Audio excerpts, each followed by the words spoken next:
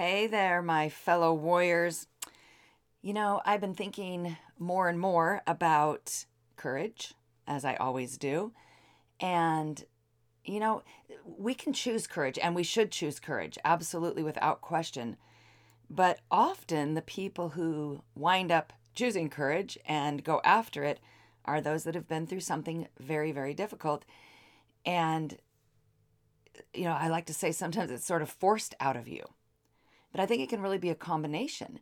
We can take whatever tragedy, loss, whatever devastation, the trauma, and we can learn lessons. And that's what helps us to begin to live courageously and to use what we've learned for good, what we've been through for good. But if we are not even willing to acknowledge the lessons, to see them, we're never really going to be able to use what happened to us for any good. And that's really kind of a tragedy in itself, because that means that this situation, this trauma that you've been through, it just sits there and it hurts you.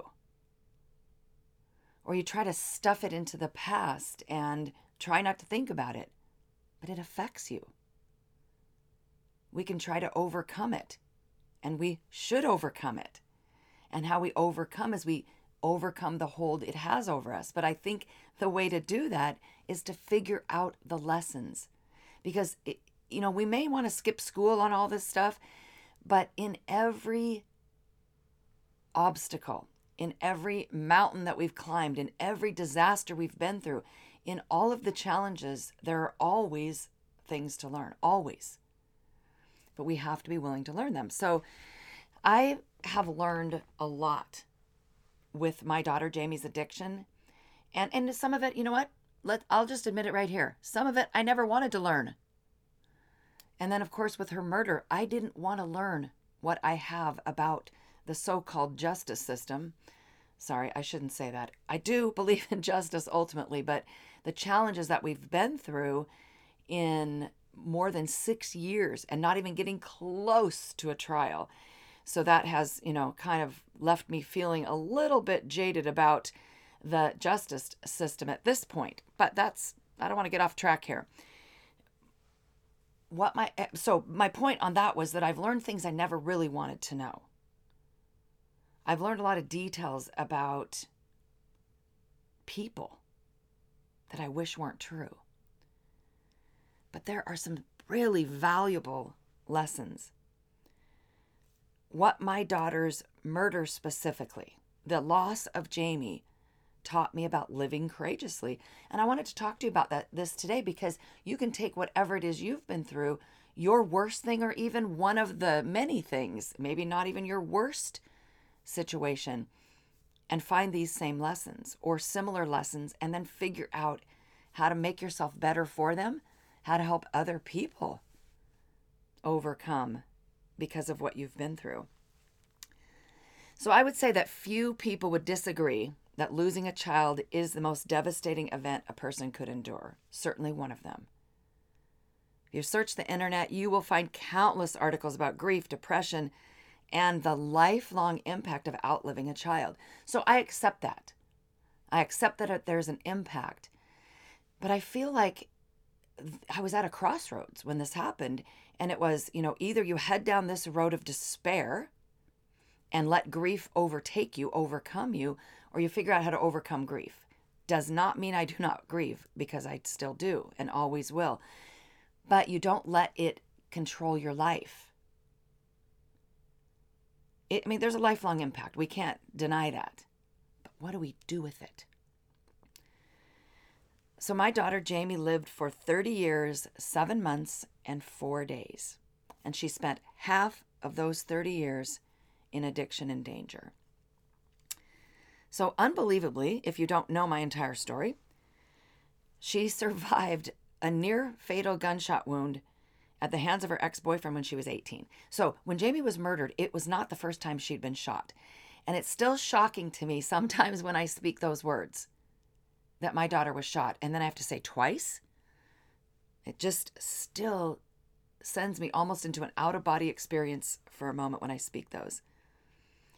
Even though she spent all those years in addiction and danger, and you're wondering if and when it might happen that they will overdose when they're in addiction, and just the dangerous world she lived in, the choices she was making, and her not fighting very hard to get out of her addiction. But even with all of that, her death was still very unexpected. So I fully believed that Jamie would beat her addiction, that she would overtake this beast. But then, one man's choice on this hot summer night in August 2016 removed Jamie's choice. She was unarmed and defenseless, and she was shot multiple times in the chest. And she succumbed almost immediately to her injuries. And so she didn't have the choice. She didn't have the chance, another chance, I should say, to beat that addiction beast. So, nobody expects to bury their children. It is every parent's worst nightmare. And when those occasional thoughts happen, I know this used to happen to me when my kids were little, and just the thought of losing my child would literally make me have to fight off waves of nausea. I'd be literally physically sick in my stomach just thinking about it. My friends, though, life is full of uncertainty. And when we feel unsure, we head into fear mode. Look what's going on right now in the news. It is insanity. It just seems like the world's getting crazier and crazier, and certainly in the United States, we are going off on all sorts of weird tangents, and people are attacking each other, and we're divided. And if we pay attention to that for any length of time, it really can send us into big-time fear mode. If it were possible to turn back the hands of time and change history, I would do it in a heartbeat. Jamie would be alive and healthy. You would turn back the clock too, wouldn't you, on something? Fill in the blank. What would you turn the clock back on and change? But we all know it's impossible.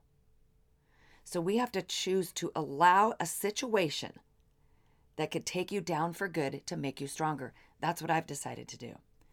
So I want to share with you some of the lessons that I've learned in what I would have expected had I even thought about. Remember, it used to make me sick.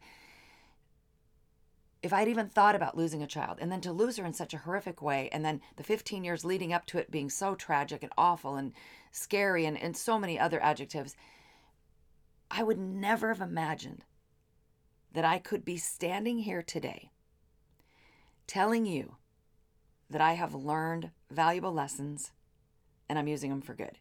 So whatever you've been through, you can do the same thing. You just have to be willing to do it. So, as the title suggested on this episode, I've learned to live courageously. By the time you're a certain age, you've experienced heartbreak, betrayal, disappointment, loss. We all have. So, you can choose to go into that rabbit hole of depression and have that be the period at the end of your sentence. This thing happened to me, period. I'm sad, depressed, lonely, grieving, period. You can do that. Or you can choose to turn that grief and anguish into purpose. I've learned so many things on that roller coaster from hell through Jamie's addiction. And I'm sharing these with you because I'm hoping that you can use them, or at least some of the perspectives in them, to help you navigate the current world events going on, and then whatever it is specifically in your life. Another lesson I've learned is that time is precious. And I think pretty much everybody knows that, but we all have experienced this. When something major happens and we go, wow, time, how valuable. When I told you that Jamie lived 30 years, 7 months, and 4 days, that probably hit you, right? And you've had some experience like that too, where you've lost somebody early, or you've read a story about it, and you think, wow, time. Or you have another birthday and you think, time goes by quickly. Nobody's getting out of this thing alive. I always knew this, right? I've been saying that for decades. But somehow for, I don't know, most of my life up until Jamie died, it seemed like time was still on my side. I mean, I'd lost other loved ones. I was into my 50s, but I did not fully embrace and appreciate time until I lost my daughter. When I got the knock on the door with the almost unbearable news that Jamie was brutally murdered, time stood still. Isn't that interesting? For a moment, time stood still. But it wasn't long before the hands of time seemed to keep moving, as if they were making up for that standstill. Even though it only lasted moments, the clock seemed to be moving faster and faster.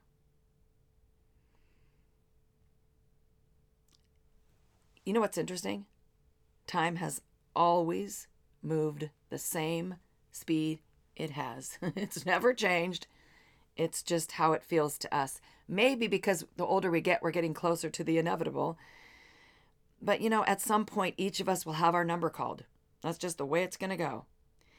And that can be scary. I've woken up in the middle of the night before going, whoa, death. I mean, even though I believe in heaven and I know where I'm going, it still kind of freaks you out, right? But rather than allow it to scare you, I suggest that you use it as an opportunity to value every precious moment of your life. We should try to not take one single second for granted. I've learned that control is an illusion. And that one I learned painfully during the 15 years of her addiction, certainly, as I gripped and clawed and grasped and clung and tried to do everything I could to control that situation that I really never had control over in the first place. So, I mean, we do have impact on so many events in life, but we don't directly control the weather, the government, or the economy. We have zero control over other vehicles on the road. We can't control what others think or say or do as much as we'd like to. Most of what you are desperately trying to cling to will slip through your fingers. This isn't a downer episode. Really isn't, but that's just a fact. There is good news in all of this. When you give up your false sense of control, you will be free to control what you can. I believe there are 4 things you can control: your thoughts, your words, your actions, and your feelings. Even though words seem to come out of nowhere, and certainly feelings can definitely come out of nowhere. So even if these things come out of nowhere and you say, well, Valerie's wrong, I can't control my feelings, because I know all it takes is a scent or a thought to send you into a certain place, right? You can be transported. You can have these overwhelming feelings. But what do you do once that happens? Do you, if they're sad feelings, do you head, into that state of depression for the next, long period of time or the rest of your life? Or do you honor those feelings and then move on, get back to the business of living? And so that was a huge lesson for me. Valuable in every area of life to finally recognize and accept that. So, like I said, maybe not at the moment, but you can control your feelings later on. And I know that a lot of people, and I've done this too, you get controlled by your feelings. But you really can control your feelings. And when I say that, I'm not saying to stuff them down and not accept them. You do need to accept certain feelings. If you have a loss and there's grief, it's good for you to go through those grieving moments, however long you need to. Sometimes I'll do it for 10 minutes. I've done it for an hour. There have been almost days where I've had it come in waves, and I accept that and honor that whole. But even feelings that come from minor setbacks, I'm not talking about just grief and loss. Feelings that come from minor setbacks or disappointment can leave you reeling. You've had that happen before, right? And if you're not careful, they will send your day spiraling into darkness. So, while some feelings do come out of nowhere, for the most part, you get to decide how you feel because you have the power to control your thoughts. So, feelings I talked about a lot. your thoughts. That's where it all starts. The battle is for your mind, my friend. And that is a huge lesson I have learned through all of this, is that I do have the power to control my thoughts. Here's one that I wonder if you have learned as well, having gone through whatever it is that you have, that you are stronger than you think. People have said to me many times, well, I'm not as strong as you, Valerie, or I wish I were as strong as you. My reaction is, I used to wish I were as strong as me too. I would have never imagined. Remember how I used to feel about just the thought of losing a child. And I do think that some people seem to be braver by nature. We all know people that seem like they're fearless. Jamie was like that. And others were fortunate to have strong parents who instilled a high degree of confidence. Confidence has a lot to do with how strong you are. But many of us have had courage forced out of us by the 2x4s of life right upside our heads. Like I said, decades ago, when I thought I could control the outcome of my life, I would never have imagined having a child addicted to drugs. Never. Because I thought for certain that if I taught my kids everything I needed to teach them, and if I kept them safe and I put them on a good path and they were in sports and youth group and had a strong family value and all of that, that I could control that. When these things happen where you realize how little control you have and that life is not going how you thought and you feel like such a failure and you wonder, how am I going to make it through? The bottom line is that not only can you make it through whatever life tosses your way, but I firmly believe you can stand stronger than ever. And I'm not talking about, well, I had this thing happen, but I'm still standing stronger. No, you're standing stronger because of what happened, because it is in the difficulties that we grow.